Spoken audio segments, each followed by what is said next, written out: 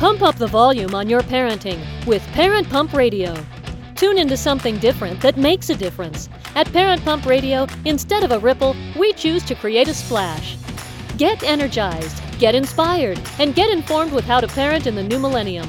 With your host and parent coach super guide, Jacqueline T.D. Huynh. Hi, this is Jacqueline T.D. Huynh. We're here to pump up your parenting skills, pump up your energy, pump up your knowledge. Welcome to Parent Pump Radio. Our show is available on iTunes, Google Play, and Stitcher. Be sure to subscribe to our RSS feed so you'll be automatically notified for new shows. If you're looking for a speaker for your organization or events, please go to my website at integrativeminds.com to learn more about what I offer and contact me at info@integrativeminds.com to schedule a meeting time. The information is in the show notes.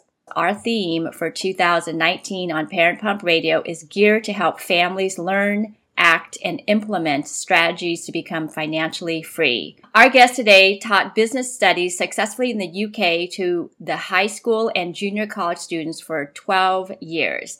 In that time, he ran his own department, wrote articles for a number of publications, had a teaching resource published in the UK, and has mentored trainee teachers. After talking the talk for so many years in the classroom, he finally decided to leave teaching and walk the walk. His educational business, Cash Crunch Games, addresses the financial illiteracy problem through gamification. So, ladies and gentlemen, I'd like to introduce you to Paul Vassie. Hi, Paul. Hey, Jacqueline. How are you doing? I'm doing awesome.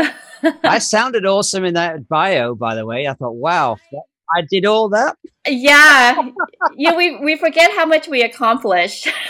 Yes, it is amazing. Actually, you're always looking forward and never back. So you forget what you've done, I guess. Yeah. If you had to sit down and write out all the things you've done, I think we realize how many pages of our resume would be. Yeah, no, it's crazy, isn't it? It's absolutely crazy. Yeah. So now you started in the UK and now you're in the US. What happened? So I was a school teacher in the UK for 12 years and thoroughly enjoyed my teaching. And then I married my childhood sweetheart. And I moved to California, and I've been here 7 years, just gone 7 years now. Went through the whole process of, we got married, green card, American citizen now. So I am an American citizen.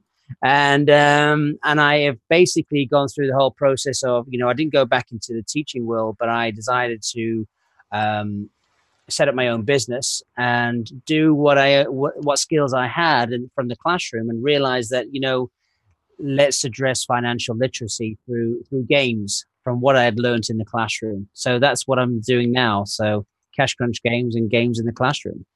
Yeah, we're going to talk about your game in a little bit. I want to address what did you learn in terms of trying to teach students effectively about finances? First of all, you've got probably 30 students in a class, all of different abilities and different interests, and different learning styles and different learning speeds. So you've only got an hour to teach a child a certain amount of things per lesson. So you got to find the best way to do it. And one of the ways that I figured out was to make a child an expert. If you make a child an expert, they will engage and talk. So you make the whole thing about them. But, textbooks have always been a way of being used and everything else. And, now that kids are using tablets and using, computers and everything else, they're hungry for not just the tablet and the textbook, but they're hungry to do things in different ways. The days when back in the day, going back with my childhood sweetheart, we used to write by pen, letters, snail mail, and every 5 days you write a letter, it take 5 days, and then you should read it 5 days back. So there's a turnaround of writing a letter every 10 days in essence. But now it's an email, it's instant, and we want things instantly, and also in a classroom, if we don't understand something instantly, we dismiss it rather than persevering, going, we're going to do. So there's ways you've got to you've got to engage and get them talking so they have the way to figure things out themselves. So with financial literacy, there's a number of things. We're not allowed to talk about money and all that, but in the classroom, generally they're intimidated because it's math. They go, oh, money is math and I can't do it. And I found this on numerous occasions where I had these kids that they were phenomenal. They would play, we would talk about marketing and human resources and all those things. But then you came and say, right, today, kids, we're going to do about finance. Can't do it. We didn't even talk about anything in finance and what it was in business finance or personal finance. They just said, they heard the word finance. It's like vegetables for kids. I don't like them. I'm not having them. Brussels sprouts, I'm not having them. Finance, I can't do it. And in the end, I realized that there's got to be something better than this. And I created a game. I basically took a Monopoly board and I changed the board for businesses as opposed to properties.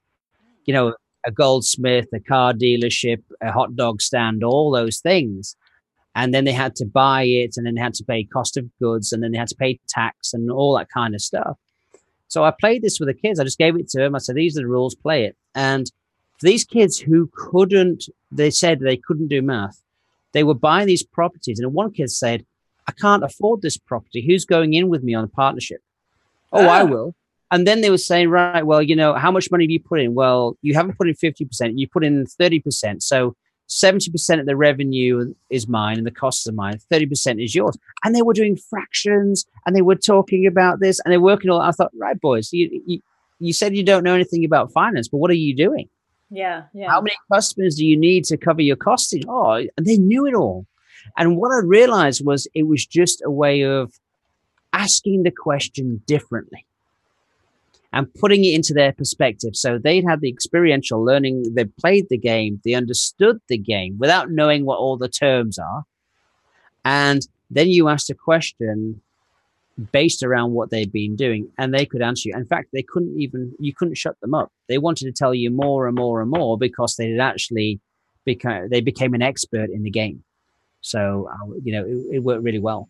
So it's just the words we're using that kind of scares the kids and probably us too, right? As an adult, I'm like, finance, I don't know anything about finance, but you ask me about money and business, then that's more understandable. Well, I mean, if you say what's an APR, but that's different. Well, how much interest do you get charged with? Oh, right, yeah, I understand. What's a mortgage? Oh, that's a long-term loan. Oh, right, yeah, it's the words, I think. And sometimes the calculations, they try to get them so, that, again, math, they don't understand it all. And we're so quick to teach them, you need to know this percentage. But if they understood what it actually means. The why behind it. So right now, there's all these financial literacy quizzes and people go around and they say, oh, you only 40% understand financial literacy. It's because of the words they're using. If you say, well, do you know what a mutual fund is? No. Do you know what an annuity is? No. Do you know do you know how to save money? Do you know what savings is? Yes. Well, do you think there are different types of savings plans that are there low, medium, high? Yes, there are. Why would that be? If you ask the question differently, got away from all these buzzwords. Yeah. You actually know more than you realize. And then that's just what we do through games. You just saying, get into it, deal with it. And then you figure it out, bring it down to a basic level. So if you had that same survey and you went into an elementary school and you asked an elementary school kid, do you know what an annuity is? They're going to say no. But if you change the way you ask that question with different words, they're going to go, well, okay, I get that because I have a piggy bank and I put a quarter away a week. Yeah. They'll go, yes. Then, so in essence, they understand the principle. And that's what drives me crazy when I hear all this. I'm thinking, you're just not asking the right question. What they don't know is when you're saying about the value of money and how to manage your money. No, they don't know how to deal with that because they don't understand the value of money. The fact that you don't live within your means and you don't understand that it takes you so much time to earn that money to spend it. That's the bit they don't understand. But if you actually just change the wording of the financial literacy quiz, and you did it to elementary school, they'd understand it and the stats would go right up. Let's talk about money then. What ways can we teach our kids about money? There are so many ways to teach about money. I mean, if they give them an allowance, they actually have to work for their allowance to get that. So now they're learning the value that if I don't work and do my chores, I don't get the money. You can be in a grocery store and you can say right now, pay the cashier, check the change. You can walk around and say, right, how much is the gas price here? We're gonna put about 12 gallons in our car. How much do you think it's gonna cost? You drive past another one. How much difference do you think it would have cost us if we had filled up there than here?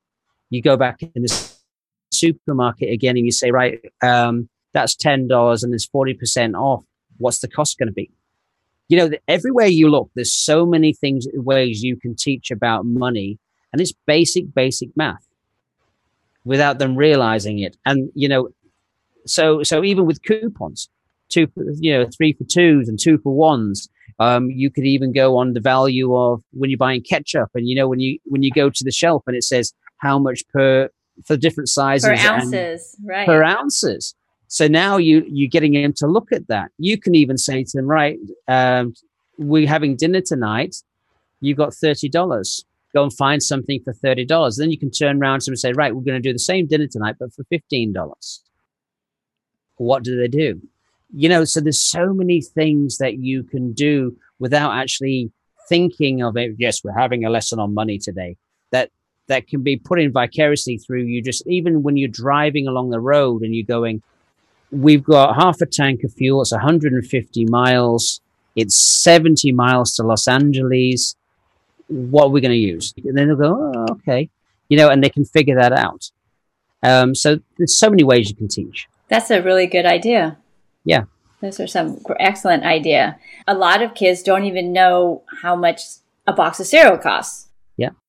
And so they don't know what's to compare with, but maybe we start teaching them, oh, this is how much Cheerios cost or honey, and then they get to know it. Well, I mean, that's the thing is, say you're going to do the weekly shop. I mean, in my household, I do the weekly shop. So I know the prices of, you walking by. Salmon.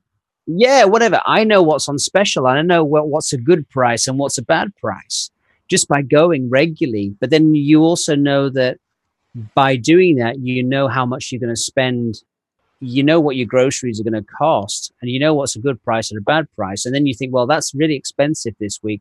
Instead of buying beef, I'm going to buy chicken, or I'm going to buy fish, or, oh, there's a special on this. I'm going to buy this. And I can maybe have 2 of those and not have that. Once you learn the value, and I will guarantee you this, you take kids in there and you say to them, right, I want you to get me the vegetables, or I want you to get this for me. Get the milk for me. They will remember the prices. I can guarantee you. So when you go next week and say, right, we need some carrots, they'll go, well, hang on, carrots are expensive this week. Let's look at something else. They will know that, and they will remember that. Yeah, so once they understand the value of how much something costs with their money, then they are able to make those smarter choices. Oh, absolutely. And again, that goes back to life. So later on, when you're going shopping and you're going to buy those pair of jeans, or you're looking for a flight, or you're looking for a hotel room or something like that, you're not just looking at the hotel room for the price, but you're also maybe looking at the location, but then you're looking at the facilities at the hotel and how far you are away from everything. So that you can do. So next time you're going away on holiday, or you're going away on a business trip, or, even if you could say, well, where should we stay? But let's look at how much it's going to cost, and get them drawing all that up. So then they can figure out what's the best value for the family. And so there's probably different age, different games that you can play. For sure. How young do you think we can start talking about it? The moment they want something. If you think about it, I think a 2-year-old starts. Yeah. Yeah. So when 2-year-olds and they go, give me, and then you say, well, but then this goes into the parents, and you go, well, okay, you can have that, but you can't have anything else.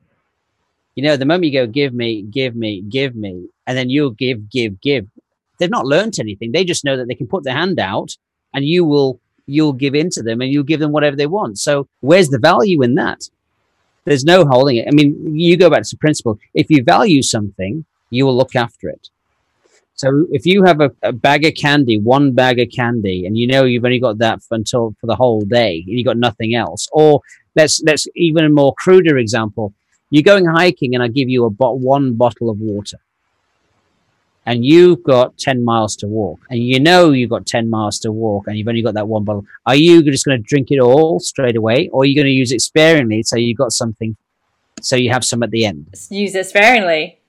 Right. If you use that principle with money, it's the same thing, right? So with kids, if you do that with an allowance, say, this is all you got, and it's tough love. If they spend it all straight away and they want more, no more. Next time, they'll think twice about what they're spending and think about how far this money can go. So again, it's the moment they want something, you can start talking about money with them. Saying this for this, like... Yep.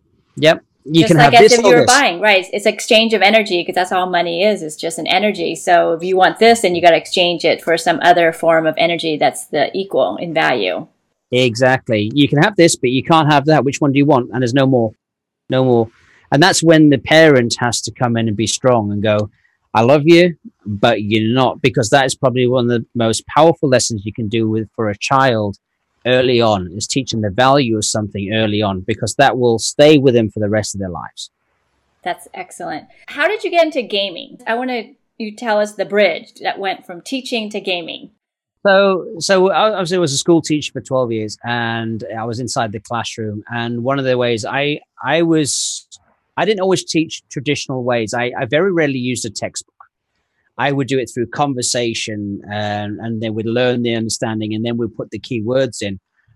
But I always did a lot of activities, whether it was a communication game, or it was a drawing game, or it was always something. And I realized that kids always remembered certain activities over certain lessons. I mean, I could tell you a little story, or I could get you to read something, and then I'll ask you a week later, which one did you remember?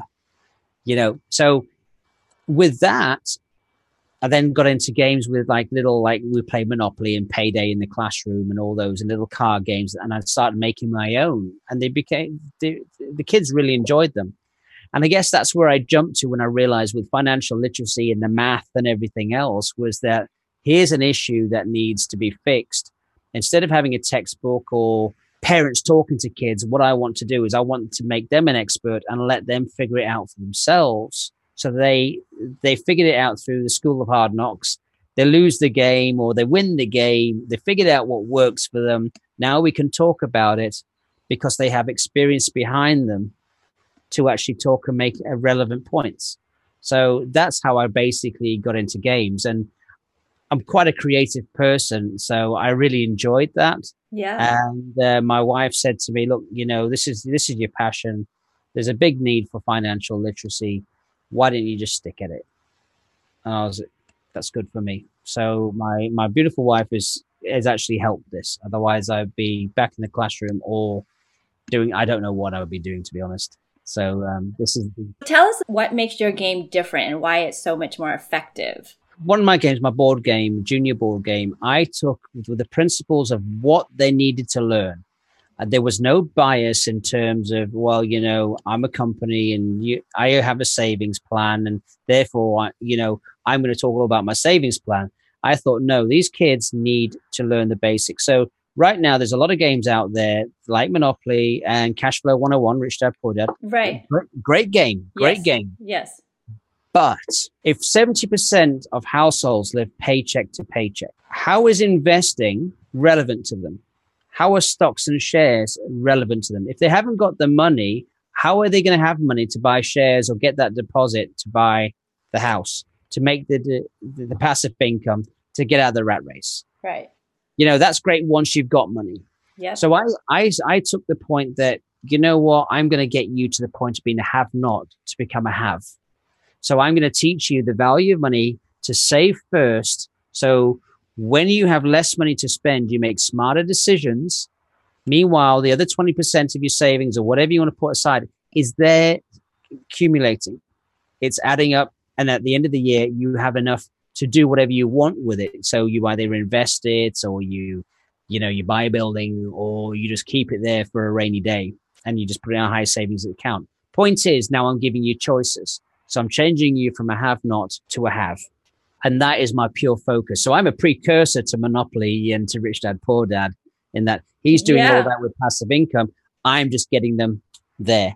So I'm actually helping him, because I'm actually getting people to actually have money to be able to do all that. And that's my focus. With this shutdown that just happened in the United States, we really saw how what you're saying is true, that people do live paycheck to paycheck. After even one paycheck, it affected, they said, in the millions. And now they're saying it could be even in the billions repercussion. And all it is that when someone gets a pay rise, what do? They go from shopping at TK Maxx and Marshalls, then they go to Navy, then they go to Gap, then they go to Banana Republic, and then they're into the Lacoste and the Gucci's and the Coach. All you're doing is you're either buying something more expensive, or you're taking a bigger subscription, or you're taking another bill out, rather than going, oh, I'm here now, I've got this extra money, let me do something else with it. Yeah. So they see their paycheck as the total amount as their budget, and it's a mindset. That's all it is. It's a consumer mindset, and that's how these big companies has created us, because otherwise they wouldn't be in existence. The car company, you got to have the newest and latest car. The gaming industry, you got to have the new and latest app and gadgets. And so we come to become consumer mindset instead of an investor mindset. Well, we're taught that everything is on tap. We don't have to wait for anything. We can have it right now. And it's made it so easy for us to get anything we want right now. I mean, it's so easy to get a credit card these days, or a store card these days. And, don't worry about paying it. And also there's the big disconnect between actually using cash and swiping a card. And now it's tap your watch. You see all these apps now where you can actually just use your watch or your phone to pay. So you're not even thinking about, oh, I'm spending money today, because you don't see it till the end of the month. And then you've got the opportunity to pay the minimum amount, rather than you need to pay this off right now.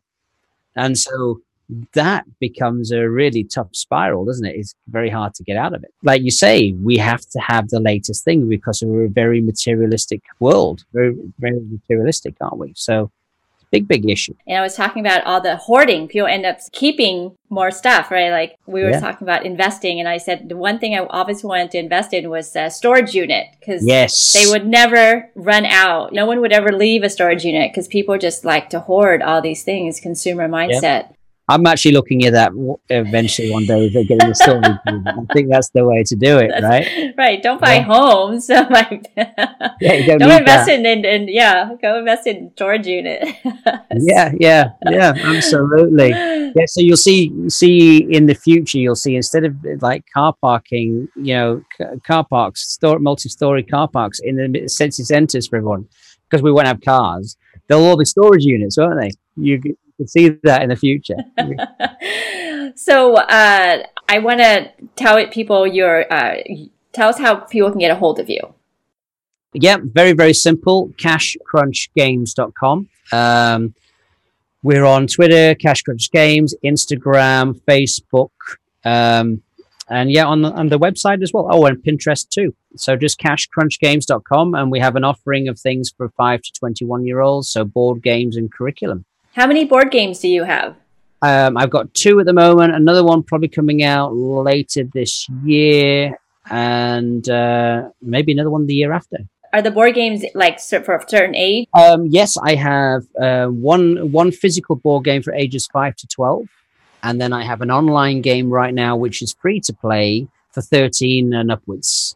And then hopefully later on the year or next year we'll have another board game for 13 to 21s, a physical board game for the teens. Yeah, and then we also have a careers platform as well. So figuring out what you want to do in life and move forward, so we can then marry money and careers together. Oh, absolutely, especially for those teens. Mm-hmm. Now they're saying it goes down to even 12-year-olds.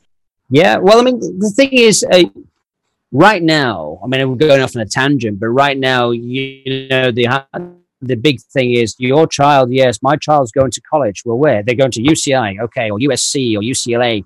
Right, I've got you there. Now what are you going to do? I don't know. So they end up doing a major or a minor. They change it, which costs thousands of dollars. Right.